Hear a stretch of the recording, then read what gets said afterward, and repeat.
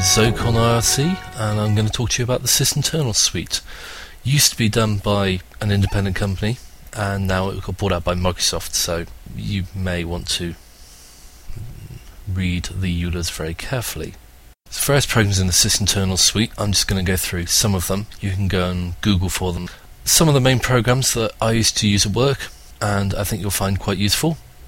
Auto runs. This basically gives you a list of every program that automatically runs. It's quite good in the fact that it does search the startup folders, the registry keys, both the local machine and local user, and a bunch of other places I'd never heard of. It gives you an option to remove all of them. You can go through and rip any of the crap that's on a machine out. This also includes a lot of the spyware that likes to hide itself in odd places. You can remove all that and clear up machines pretty well. Next up we have BG info. This puts text on the desktop. Yeah, exciting, isn't it? You can put the IP address, version info, specific build numbers and stuff. We used to use it on the test machine so you can see what they were running. Blue screen, screensaver that emulates blue screen of death. You gotta have that just for putting on a friend's computer and watching them freak out as it blue screens on them. FileMon, short for file monitor. This will monitor your files and show you what's accessing them pretty much real time. It's going to take a fraction of a second to show on screen. Basically, you can run FileMon, then you have to do is remove or filter all the hard drive access that Windows does, which is a lot. Your antivirus is going to be in there. If you've got a firewall, that's going to be in there. Windows itself opens a ton of files all the time, so you can just right click on them and filter and remove them. But then you run the program that you're going to install, watch it install, and it will show you exactly what it's installing where, which is very cool and useful. A handle shows the open files, or any file handles that you have open on your system, so all the open files basically. That can be called to see what's got what open where. List DLLs, funnily enough.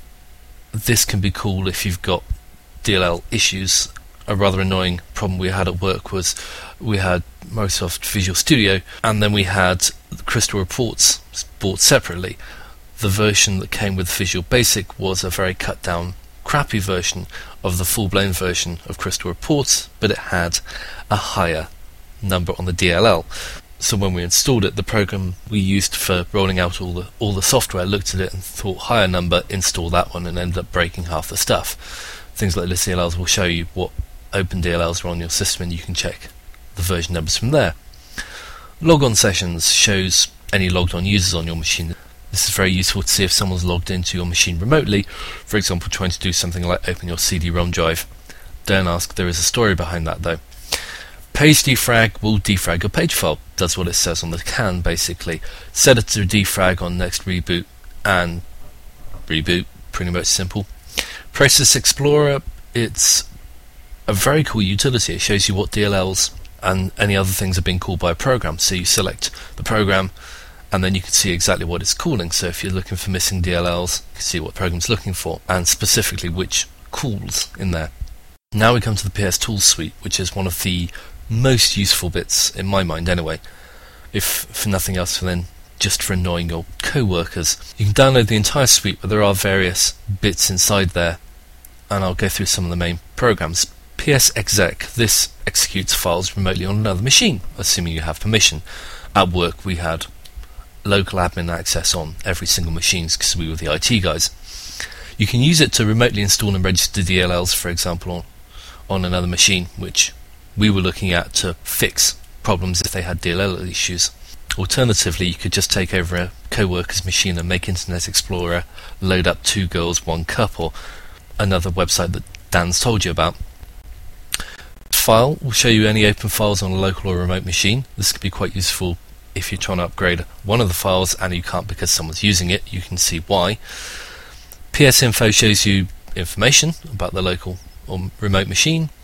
PS Kill will kill a running process on a local or remote machine. I found this quite useful. A friend had a VMware session up and it crashed.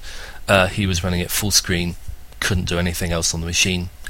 He phoned me up, I ran PS Kill, killed the process off for him, he got his machine back, managed to save the Word document he had open in another window and hadn't saved. PS list lists the running processes on a local or remote machine. This can be very useful in debugging. PS logged on shows who's logged on, funnily enough. PS service, you can list start or stop services, very useful for debugging or even hacking a machine if you so desired. And PS shutdown will make the machine shut down, funnily enough. So you can go and copy some stuff over, set services up to be started or whatever, and do a reboot and pretty much run anything you want from the machine remotely. Regmon, very similar to FileMon. Instead of monitoring files, though, Regmon monitors the registry.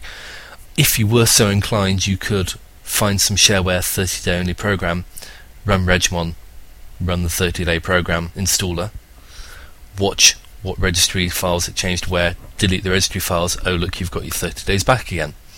Of course, there's no real point nowadays, you just do a virtual machine to do it and then you don't get any extra crap floating around on your machine, but hey, it's there anyway. Rootkit Reveal is one I'll probably be talking about in a later episode. It reveals rootkits. The Sony DRM stuff came up and was found by Mark Rusnovich, or however you pronounce the surname. Run it, see what differences it thinks is between the operating system and what's actually on the disk. Again, I'll talk more about that later. Just realised I pretty much guaranteed I'm going to be doing at least one more episode. So that'll be it for this episode. In my next episodes, I'll actually have to reboot into Windows and we'll go through some of the tools and some of the actual options you can do. Thank you very much for listening, and if anyone wants to catch up with me, I'm normally on the IRC in the freenode.net in the #Linux Reality and #a lot of Linux links rooms. Thanks for listening.